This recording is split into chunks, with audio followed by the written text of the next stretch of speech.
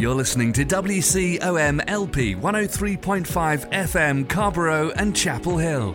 It's a Tuesday, it's 5 o'clock, and that only means one thing. It's time for another round of Snarky Faith with your host, Stuart Deloney. This is a space where we irreverently wrestle through life, culture, and spirituality, all with our heads in the clouds, our tongues in our cheeks, our hearts in our sleeves, and our feet on the ground. At Snarky Faith, the questions or even the answers are never the point. It's all about the conversation. So here's your host, Stuart Deloney. Well, good afternoon and welcome to another round of Snarky Faith Radio. I'm your host, Stuart Deloney. So welcome here again this week. This week that we find ourselves in. Oh, God, has it been a hell of a week? Yeah, it has. 3 mass shootings in America. 2, over the weekend, El Paso and Dayton. And frankly, I'm just tired of having this to kick off the beginning of our shows here. I feel like it's been too much of a trend lately that we have to begin by addressing the tragedies that are happening. And it's not going to get any better. It's not going to get any better unless we look at this from a different way, unless we begin to stop keeping score, stop taking sides, and just these situations are, I know they're political in nature, but I feel like we always respond in a political nature. Like, inherently, these shootings are a very human thing. And I think that we need to learn how to respond as humans first. And then we can let the politics in on this as we move forward. Because I think far too often do we continue to see everyone making the same excuses, the same outrage from certain sides, excuses from the other side, and this just continues again. You know, who's to say that this isn't going to happen again next week, the following week, the next month, because we're not doing anything and we're just sending out thoughts and prayers and somehow hoping this problem is just not going to happen in our own community. I mean, I know where we're at here in North Carolina, school's going to be starting back in a couple weeks. And these kind of things, it's heart-wrenching. It's just awful. And at the same time, it's terrifying. It's terrifying if you have loved ones out there. It's terrifying if you're just a human now. I mean, it feels like there's an open season in America on humans. And so we're going to devote some of the time this hour to talking about part of the problem, because I'm going to go ahead and outline just ahead of time. This is a very complex issue when we begin to talk about what all is feeding into this. We've got issues of white nationalism. We've got issues of hate. We've got issues of gun control. We've got issues of Christian nationalism. We have a lot of issues in America feeding into this, and this is what kind of blows my mind. And we'll dive more into this in kind of the bulk of our show here. But what hit me was about how the world media is now responding to us. Because, in the U.S., we get caught up in fake news and all this other BS that happens, to where I have my news channels I listen to, I have those that I ridicule, and, never the two shall meet. And so we kind of just, we read the news through our own red or blue colored glasses. And it's different when we begin to see this from an outside perspective. I work with a lot of Chinese students, from adults down to kids. And I get lots of questions all the time, about what's going on in America. What's wrong with this? Why does every American own a gun? Questions like that, which I'll say, well, hold on. That's not true. But the headlines around the world from places outside of our sandbox here are definitively saying this. The U.S. Is in the midst of a white nationalism or white nationalist terrorism crisis. So that we are living right now in a white nationalism terrorist crisis. That is a weird place to be when we're sitting here in in 2019. It is an odd place to be. And I don't want to spend this hour just pointing fingers. I want this hour to kind of be a bit of a... I'm going to speak on this in many more micro terms. I feel like oftentimes when people approach this, when they look at it from a far off perspective of looking at the U.S. and what are the problems and how do we fix this kind of stuff, and we take like a real macro approach to it. We have this large approach to the whole landscape of it. But I also know that change happens on the micro. It happens on the small level. It happens on how I interact with those around me. And so some of the focus of what I'm going to be running through is going to be talking about kind of us, and how do we respond, and what are the postures that can lead towards changing this and healing in our communities, because I feel like far too often, and we've seen this again and again, we make this into a political issue, and we assume that the people that we have elected to represent us will represent us as a people in America, and time again we realize that this is just a farce. That politics doesn't really work for us. It really just works for those who are in charge or those who have money.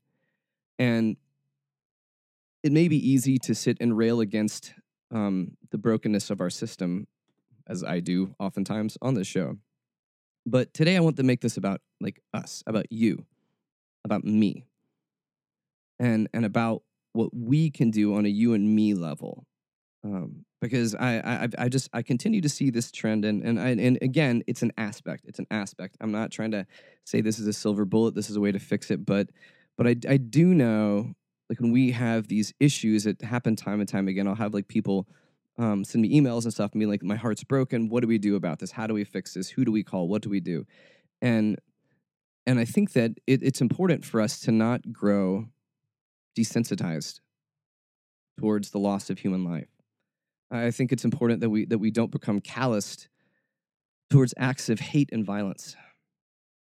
And I think that we need to be able to see these for what they are, and say that this is not okay, and that this is not the new normal. And I'm not going to accept that this is a new way of life. So you got me. You got me. Sorry. I like to start off the show with a lot of energy, but this is not. This is going to be a little bit more of an introspective day here, because again, I feel like many of us are feeling this. It's just another heartbreak, and how much can our hearts break, and we continue to just do business as usual moving forward? I just think that we need to be able to absorb this pain. That we need to be able to absorb this chaos. We need to be able to absorb all of this insanity that's happening, and let it hurt.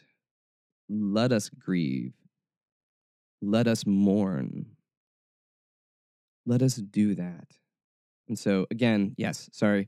We will be talking a bit about the introspective nature of dealing with situations like this. But one of the things that I was doing here. So still to rope this into what we normally do here on the show, I was sitting and I was just reading and listening to the responses, and they're always just ridiculous. There's anything from lies to mainly excuses towards blame in areas now, to where I know the president is beginning to say, "Oh, this is about either mental illness or video game violence." And this isn't about hate and white nationalism. And this isn't about hate speech and people being riled up to do things that are just awful. So, beginning on this cheery note, today we're going to devote the Christian crazy to some of the responses that have come out that are just mind-numbingly stupid. But don't worry, as most things within the Christian crazy, they may be moronic, idiotic, and stupid, but they are always on brand for what these crazy asshats are selling. So, without any further ado, let's go ahead and hop into the Christian Crazy of the Week. This is our excuses after mass shooting edition of this. Hopefully we'll never do this one again. Lord have mercy. The Lord is my shepherd. He know what I want. So we have, first up, Ray Comfort, the man whose name doesn't really fit him whatsoever. There's no comfort in Ray Comfort there.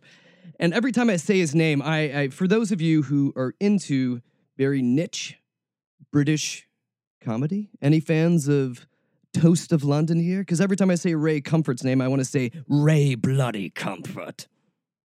No? No one? No one? Ray Bloody Purchase. I'll stop my aside there. So Ray Comfort, you may know of him. He's the Aussie dude that liked to hang out with Kirk Cameron in the Way of the Master video.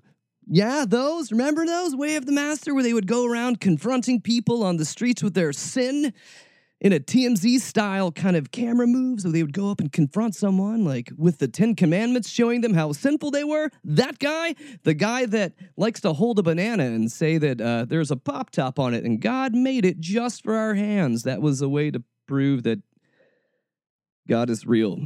Because bananas. But of course, Ray Bloody Comfort is bananas to begin with. And so his bananas take is very Way of the Master. I'll let you listen to what he has to say about why we're having mass shootings in America. Here we go. We have yet another mass shooting in our country. This time, at least 20 people are dead. And once again, experts are mystified as to why this is happening so often. The answer to this question isn't complicated. As a nation, we've thrown out the 10 Commandments, and that's left a generation without a measuring rod of good and evil. So we've thrown out the 10 Commandments. When did we throw out the 10 Commandments? Like, when was it thrown away? I mean, we can't post it in schools or in courts, in federal courts or state courts around here. We can't do this. Oh my gosh, it's strictly because of that. It's because of that that we're having these mass shootings right now. Oh, Ray, thank you. We need to get to Kinko's right away. Print up some 10 Commandments posters, put them around in our schools, and then magically, boop, everyone will stop the violence. That's right, Ray. We didn't start the fire. It was always burning since the 10 Commandments were getting thrown out of what? Ray, shut the fuck up, Ray. Shut the fuck up. Yep, it's one of those shows where Stuart has to break out the censor again. Sorry for that. I'm not really sorry for that. May happen again. I'm not going to guarantee that. But oh my God, seriously, these kind of answers drive me insane. Because it's stuff that a lot of Christians will nod their heads to, and it's stuff that we can just blame everyone else for. Oh, the 10 Commandments aren't posted around here? Oh, people don't know what bad stuff is? Why didn't I think of that? No. I'm pretty sure people know when stuff's effed up. I'm pretty sure that people know what evil is. I'm pretty sure we know, Ray. It's just you that don't know, who somehow think something so dumb, so mindless, and so, is going to fix the problem. Because it's not. Ray. It's not. So, go back to the Way of the Master and keep your opinions to yourself, because really, this is exactly what we needed. This was the balm that would heal it all. Oh, 10 Commandments? Oh, man, it was staring us right in our eyes the whole time. What if we even memorized them? Yeah, that'll fix it all, won't it? No, it won't. No. This is just another, deflection. This is just another thing that just pleases your own brand and whoever the hell follows you still, and Kirks of the Cameron. So, Ray Bloody Comfort.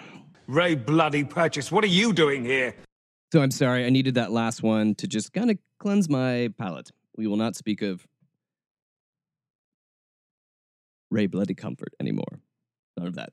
Next up, we have Chris McDonald, who's a prophet. He's an online prophet. He's showed up here from time to time. A lot of the times he does pop on my radar, and he's just too weird and creepy and out there to really make it to the Christian Crazy. So many times I will not mention him, deal with him, but this is one of those special times. One of those special times. When I say Chris McDonald, I'm not talking about the actor that plays Shooter McGavin in Happy Gilmore.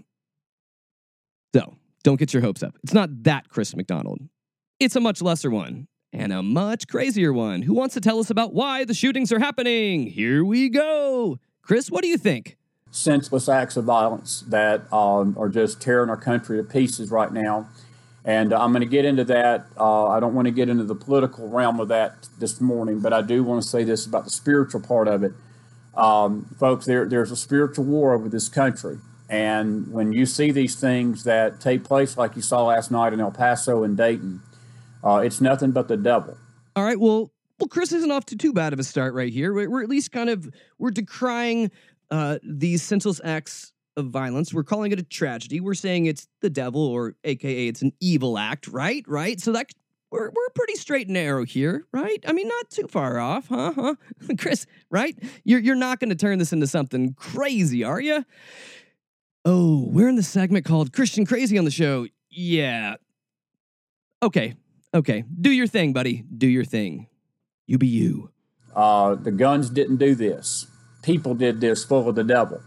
And they were demon-possessed, and these people are being used as pawns in this elite deep state game to control this country, to take the guns away, to take any freedom away that we've got. And listen to me. And there we went. We went from calling it evil to saying it was demon possession to also wanting to make sure, hey, the demons did this. The demons are the ones that did this, not the guns. The guns are innocent. They're innocent like little unborn babies in people's stomachs that are white. They're innocent. So no one go around calling out them guns. The guns are innocent. Oh, but wait, on top of it, not there. We also went to the deep state, and not only is this a deep state, okay, here, yeah, see what you're doing. Now you're stoking the fear that people are going to take away your guns. They're going to take away all your rights, all your liberty. Here we go. And it only gets better. What in the hot hell is wrong with you? What the hell is wrong with you people? It's not just about the guns. It's about your ability to worship. It's all tied together, because if they can take your guns away, they can take your ability to worship God away. And they're trying to do everything in one swoop. And don't be deceived by all the rhetoric that you're hearing out there this morning. And that's not today's message, but I've been grieved in my spirit, and I felt grieved last night, the very minutes after this took place, watching the comments of these senseless politicians, these brainless politicians, and these demon-possessed politicians that have been on their shows blaming the president for this, blaming rhetoric, blaming everything else, blaming the guns. Biden was out there blaming the NRA yesterday. Beto O'Rourke blaming Trump for the rhetoric, a white national supremacist, and he's embracing the same ideology this killer did in El Paso. And I want you to think about this, folks. Nope. Don't think about this. Don't think about this, because apparently Chris is not thinking about this. So, or really think about this, and the fact that what the bloody hell is this? And yes, no one talk about our guns. Don't talk about them like that. They're our Second Amendment. It's almost like the First Amendment, isn't it? Guns, then God, right? Because if they take our guns away, they're not going to let us worship. We won't even be able to pray silently anymore because of the chemtrails in the skies, and they'll be using their mind tricks against us, and the witch. I don't even know any. What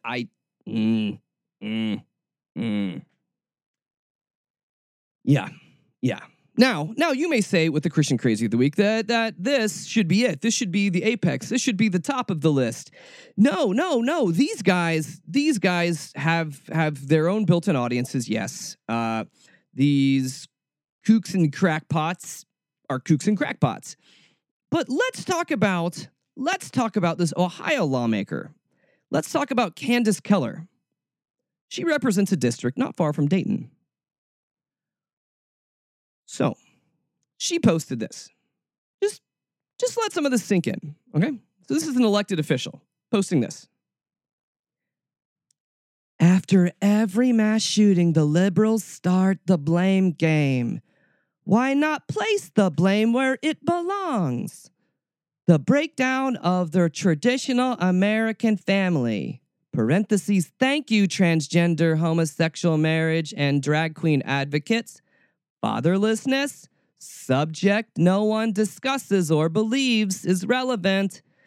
The ignoring of violent video games, the relaxing of laws against criminals and open borders, the acceptance of recreational marijuana, failed school policies, hello parents defending their misbehaving students, disrespect to law enforcement, thank you Obama, hatred of our veterans, thank you professional athletes who hate our flag and the national anthem, the Dem Congress, many members of whom are openly anti-Semitic, the culture which totally ignores the importance of God and church until they elect a president.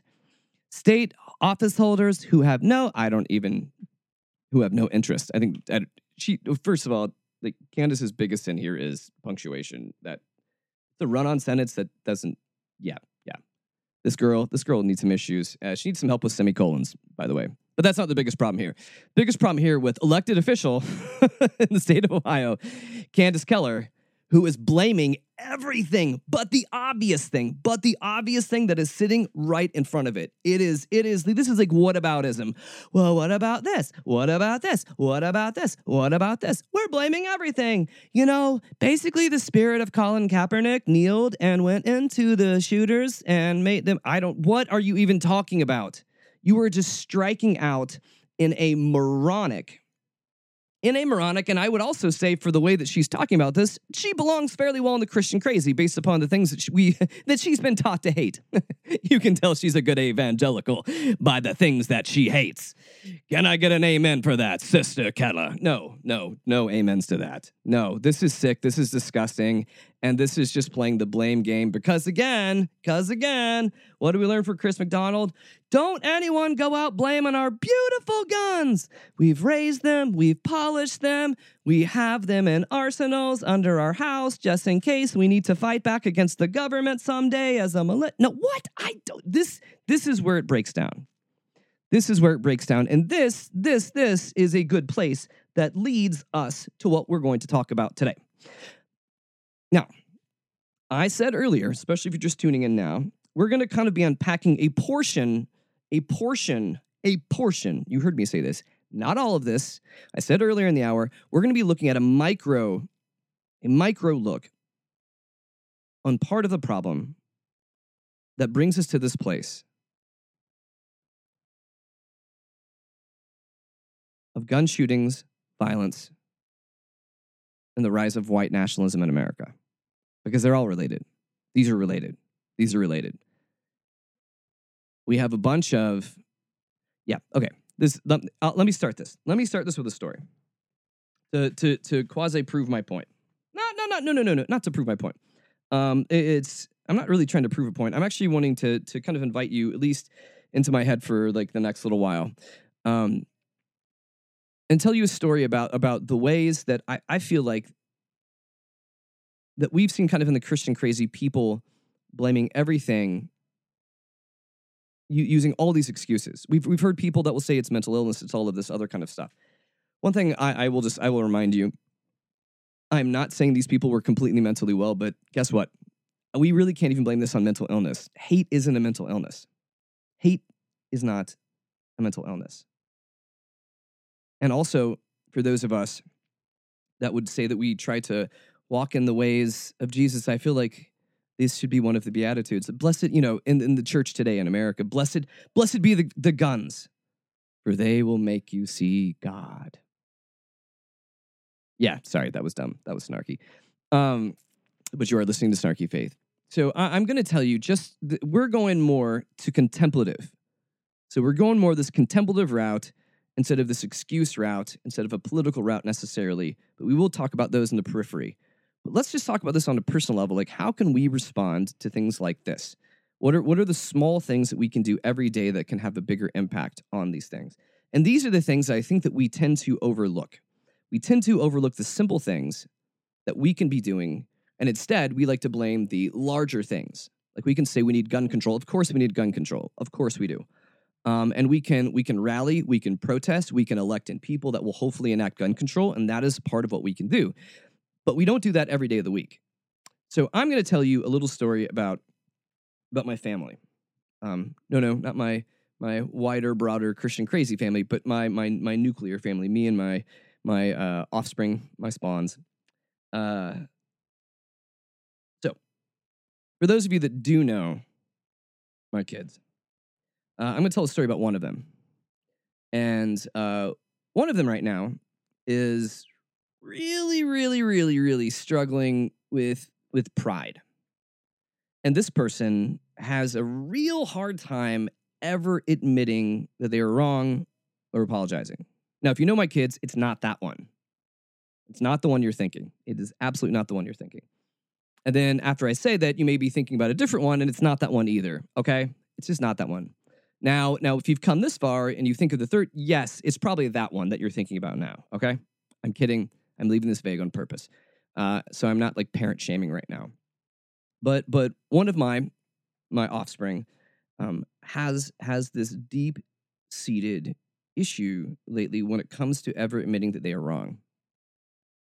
They will fight it. They will fight it tooth and nail.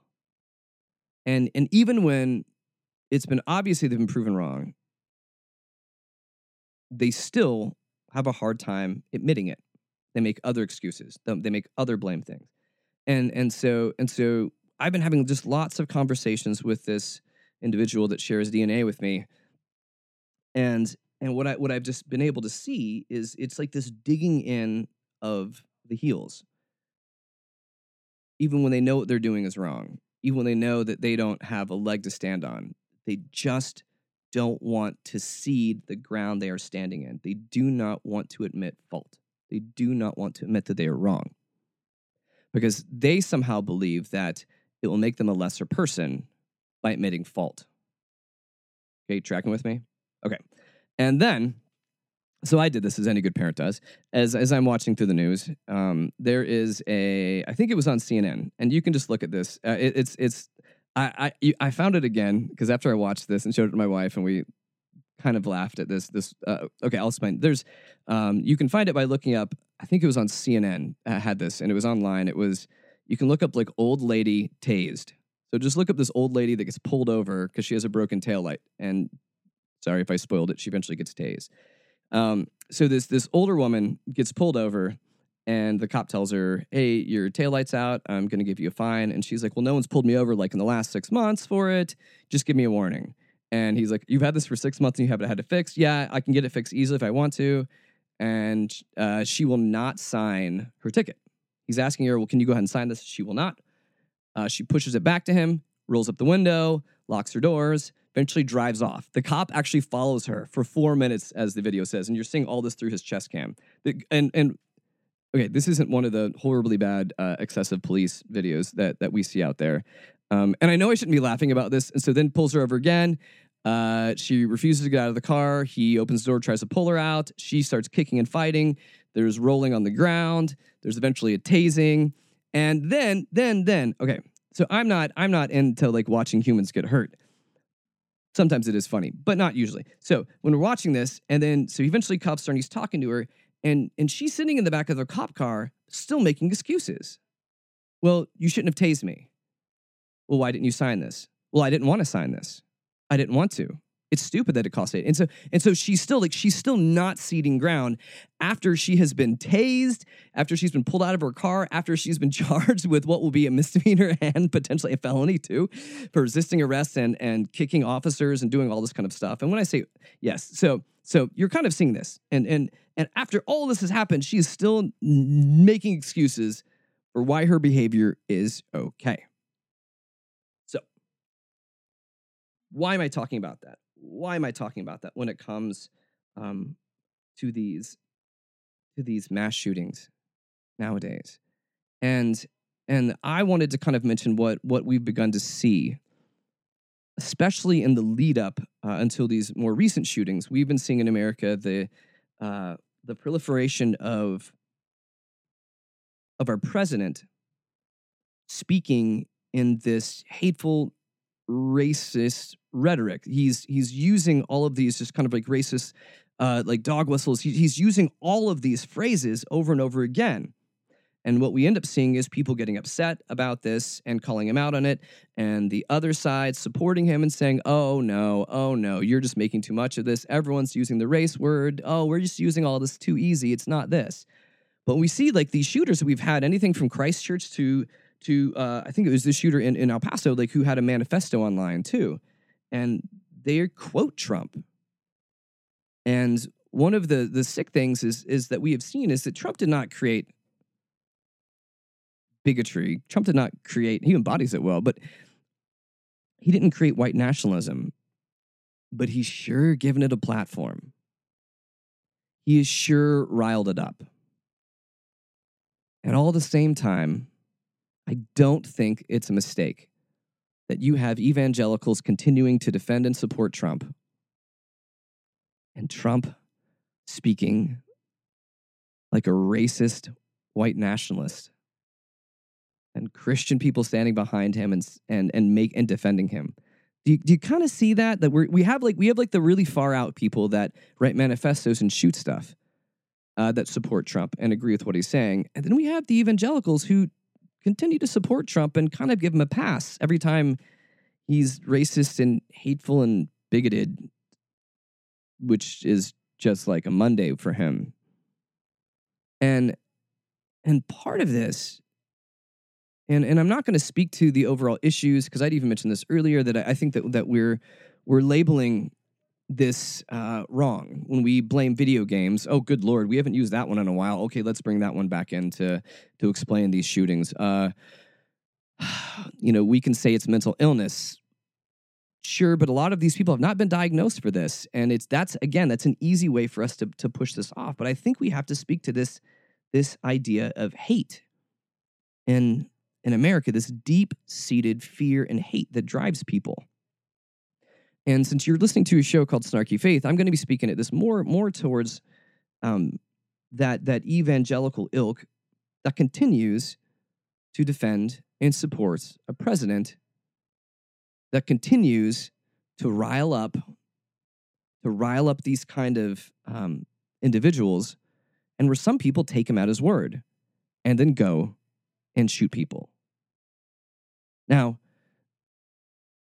I mention that because I feel like the church in America right now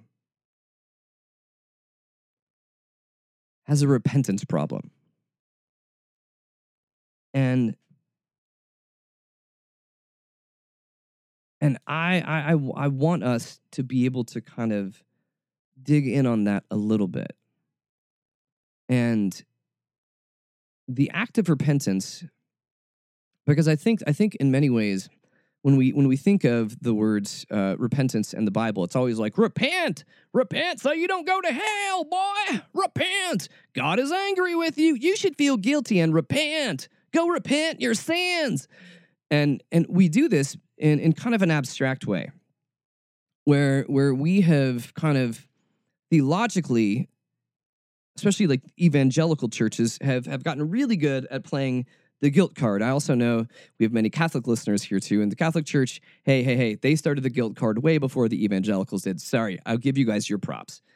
But I feel like we've created this whole scenario where it's all about us being bad and being distant from God, right? Sin gets in the way from God. God can't see us. God has sin blinders. He's like, where are you? I can't let you into heaven because I can't see you because of your sin. No. See, and I think that's actually a huge theological mistake that we make here. Now, if you want to go ahead and hit the heretic button and tune out right now, go for it. Go for it. But see, I think when we talk about things like sin is like when we're screwing up, when we're doing things that aren't God-honoring or neighbor-honoring, meaning that our neighbors being everyone else that's not us around around us. So when we screw up in our relationship with God, or when we screw up in our relationship towards others, I feel like that is more of a sin thing. And it's usually like on the lines of selfishness or anger or hatred. There's something that's there. And when I mention the idea of repentance and why the church in America needs to learn to repent, and why they won't, I'll tell you that too. But I think that we've made repentance this like abstract thing. I think we've made it this thing that's really abstract. It's almost just like a mental exercise, right? So I have somehow sinned and offended God. So I need to just tell God, I'm sorry. And we've made repentance this thing that's kind of easy because I can kind of do it quietly, like, God, I'm sorry. But admitting our fault, admitting we were wrong, it's hard to do. Like for me to look at another human being, like my child that was refusing to do this, to look at the other human being that had been wronged and admit fault is a powerful thing. And one of the problems, and I think that this somehow fits into this issue with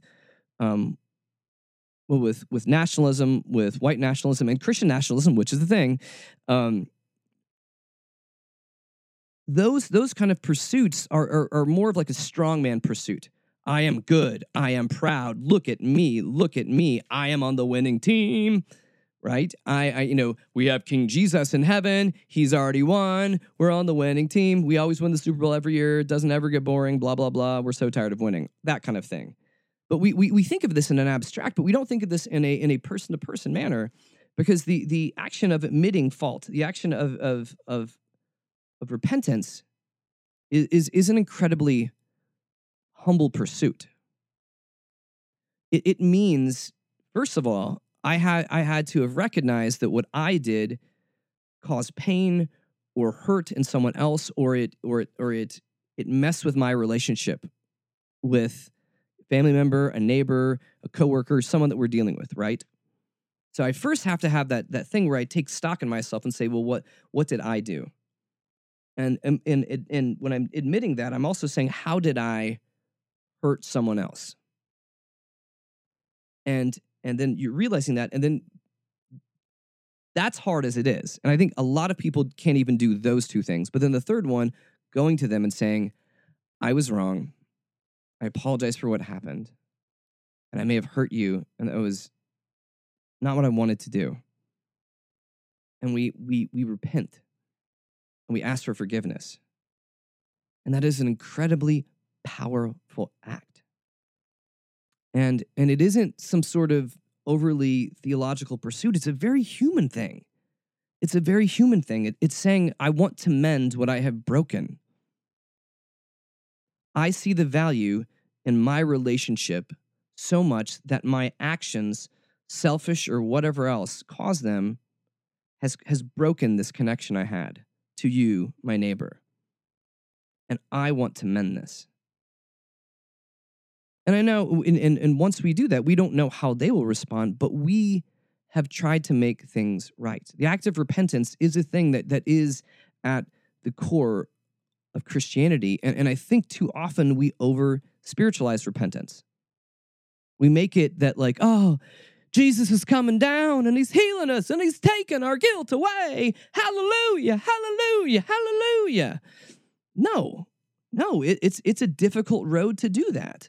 It's not something I just pray away in church. It's me having to go and look at another human in their eyes and admit that I was wrong. It's me admitting that I was wrong. But it's also admitting that I value this other person so much that I'm willing to swallow my pride. I'm willing to swallow that down. Because this connection, this relationship matters to me. And I think that we've come to a place in America nowadays where the church has become more about kind of pop psychiatry, pseudo-spirituality. And it's about making us feel good, and it's about making us feel clean, where we can go and get right with God, but it doesn't matter if we're right with our neighbor. And see, the funny thing is those two things were absolutely interconnected. If I'm out doing these heinous things, I'm not connected to God. I'm not even connected to myself as a human anymore when I'm doing this. Like these ideas of self-reflection and empathy, are they, evangelical church that continues to prop up Donald Trump? Do you see any of those in him? Do you see empathy? Do you see humility? Do you see that? Any infallibility in his words or speech? No. He continues to do what we continue to see the church do, is double down.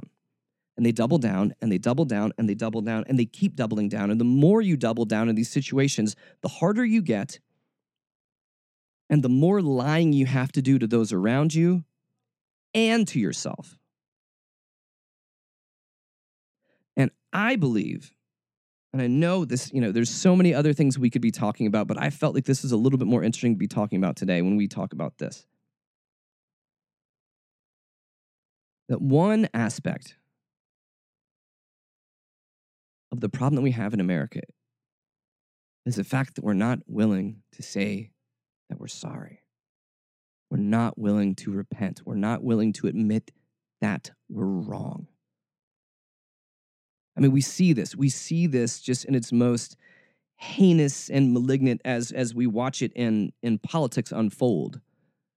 Far be it from any side to ever admit fault or to ever admit they were wrong on an issue. No, we just double down and push on. And we have a president who just lies. Like, he lies more than he breathes.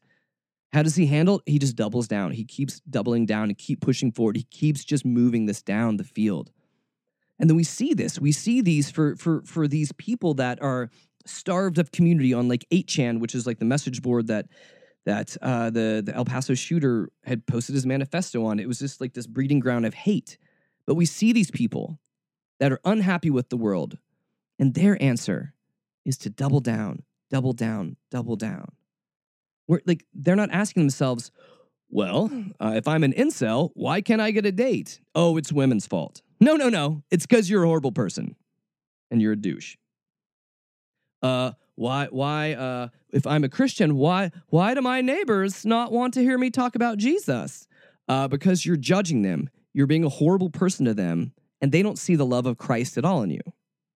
You see, we've learned to stick to our guns so much that we will never admit fault in what we're doing.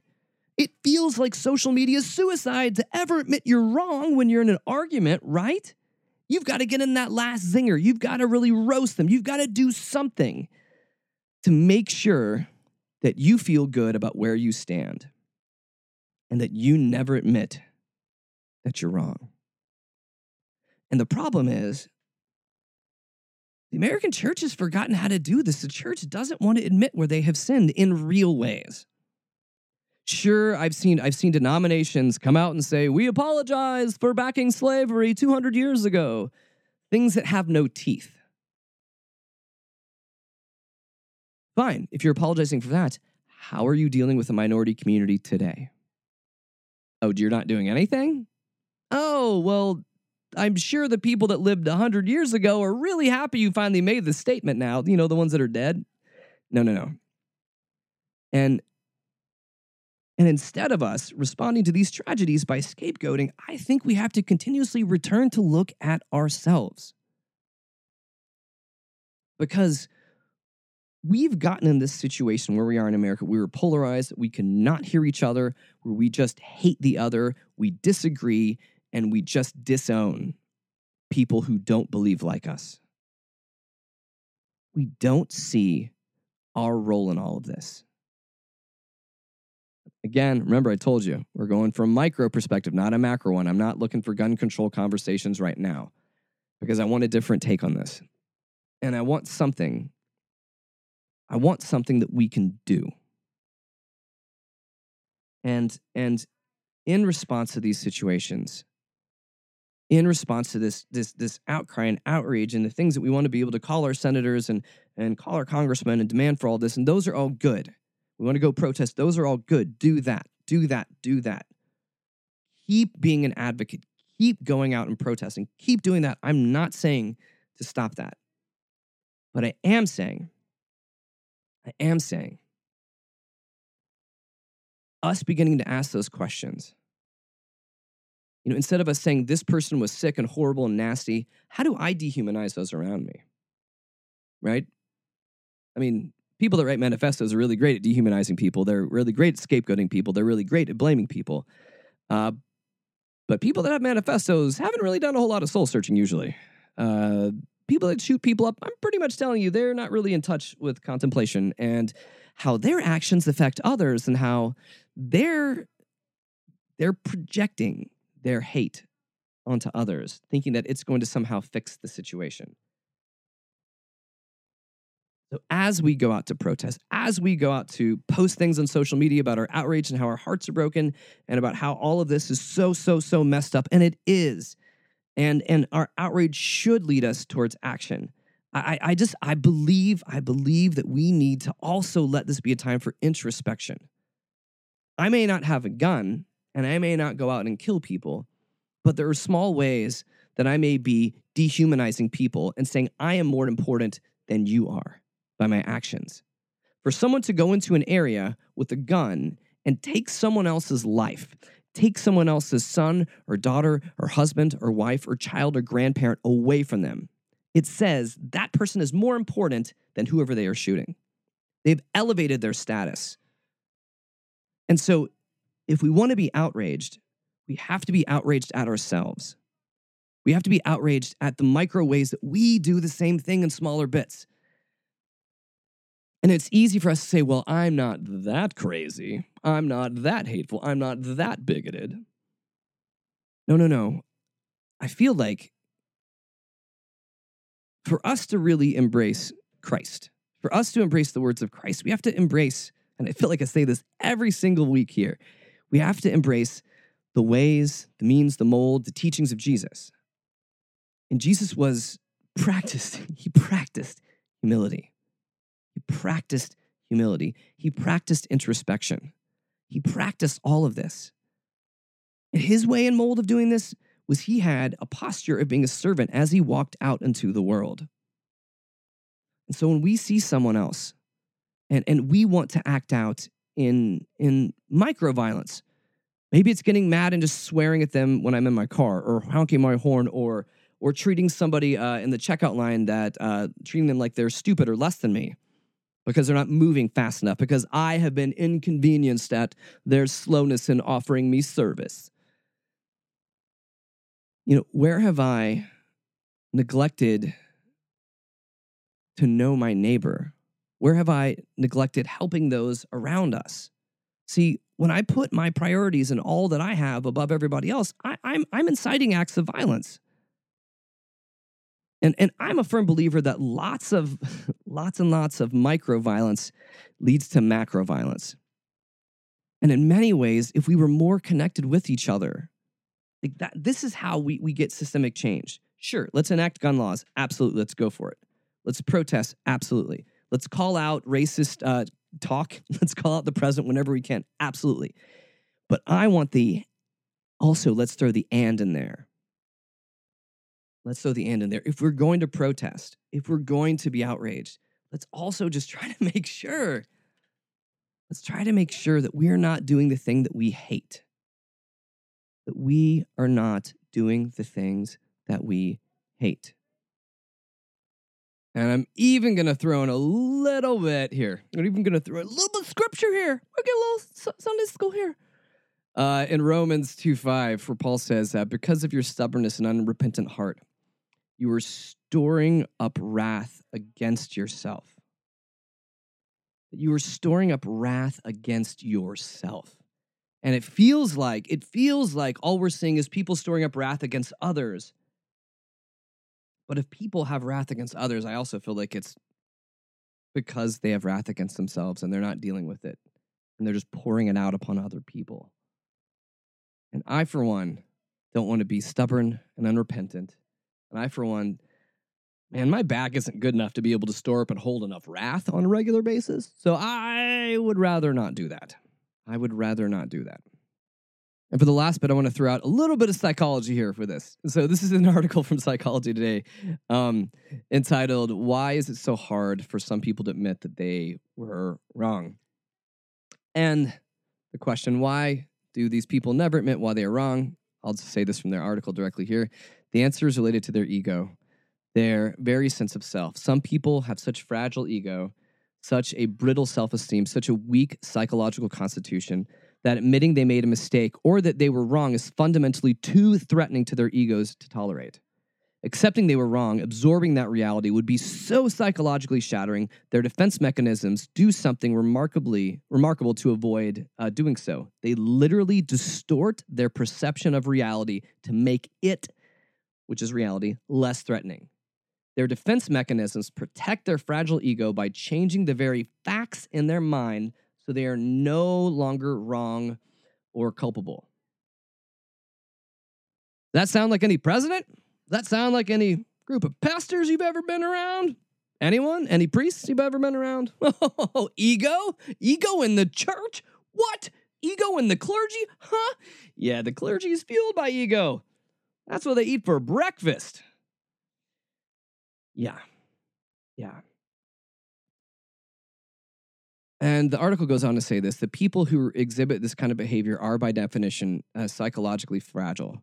However, that assessment is often difficult for people to accept because to the outside world, they look like as if they're confidently standing their ground, not backing down, things we associate with strength. But psychological rigidity is not a sign of strength. It's an indication of weakness. These people are not choosing to stand their ground. They're compelled to. They're compelled to do so to protect their fragile egos. Admitting we are wrong is unpleasant. It is bruising for any ego.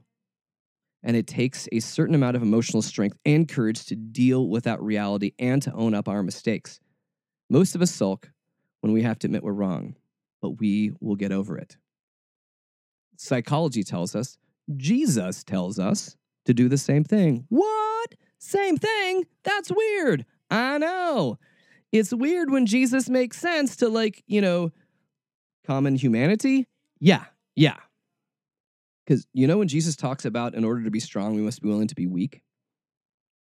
This is one of those. If we want to be strong, if we want to change the world, if we want to make the world a better place, hell, I don't even care because I know I have atheist listeners out there too. I love all of you guys. You don't have to even believe in God for this. But for us to be strong is for us to know where our limitations are, or for us to know what we're capable of doing in the positive and the negative, and for us to own our crap. I would have said something else, but I really don't want to edit this last bit on my show to throw in the censor. Screw it. We really need to learn to own our shit. Did you hear me? Own your own shit. That should be in the Bible. Actually, it is. I mean, you would probably only hear it this way in the snarky paraphrase version of the Bible, but essentially, yeah. Here's what I would essentially say most of what Jesus' teachings are is, 1, don't be a dick. 2, own your own shit. And 3, be nice to other people. Because that's what God tells us to do. That'll preach. Not in many churches, though. I mean, I'd love if that church existed. It just doesn't. So I wanted to end our hour with this. And this is like a portion of liturgy that I found from Aaron Nyquist. And I thought it kind of it speaks a little bit to what I'm talking about today. And I think he had originally written this as more of an Ash Wednesday contemplation, but he starts off quoting from Luke 18 here by saying this: for all those who exalt themselves will be humbled, and those who humble themselves will be exalted. And the liturgy begins like this: can we just admit together we're not fine? Because I'm not fine and you're not fine. Can we admit together we're afraid? Because I'm afraid and you're afraid. Can we just admit together we have doubts? Because I have doubts and you have doubts. Can we just admit together we're not free? Because I'm not free and I want to be. And if you're not free, sing with me. Emmanuel, God who is with us, we humbly call your name, Emmanuel, as near as our need, as close as the air as we breathe. Emmanuel, Lord, have mercy. And as we end this broadcast, Just a reminder that you can catch us on podcast at www.snarkyfaith.com. You can also find us pretty much anywhere you put out podcasts. You can find us on Facebook and Twitter. Hey, and guess what? I love to chat with you guys, my listeners. So feel free to shoot me questions at snarkyfaith.com, or stalk me online. I'm really not hard to find. And I will leave you with this. As we stand in the place where there has been tragedy and we don't really know what to do, we just continue to say, Lord, have mercy on us. So may you walk into this week and may you own your own shit.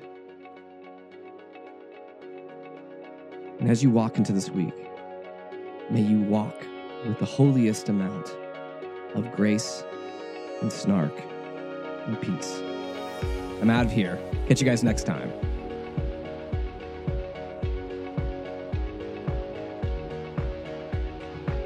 WCOM is listener-supported community radio, and Snarky Faith is only possible through our sponsors. Lumen, a spiritual community of seekers, sojourners, question askers, doubters, and skeptics, is a collective of fellow travelers that embrace the truth that all of life is sacred, hope is real, and tomorrow can be a better day than today. All are welcome. You can find more information at www.lumencommunities.com.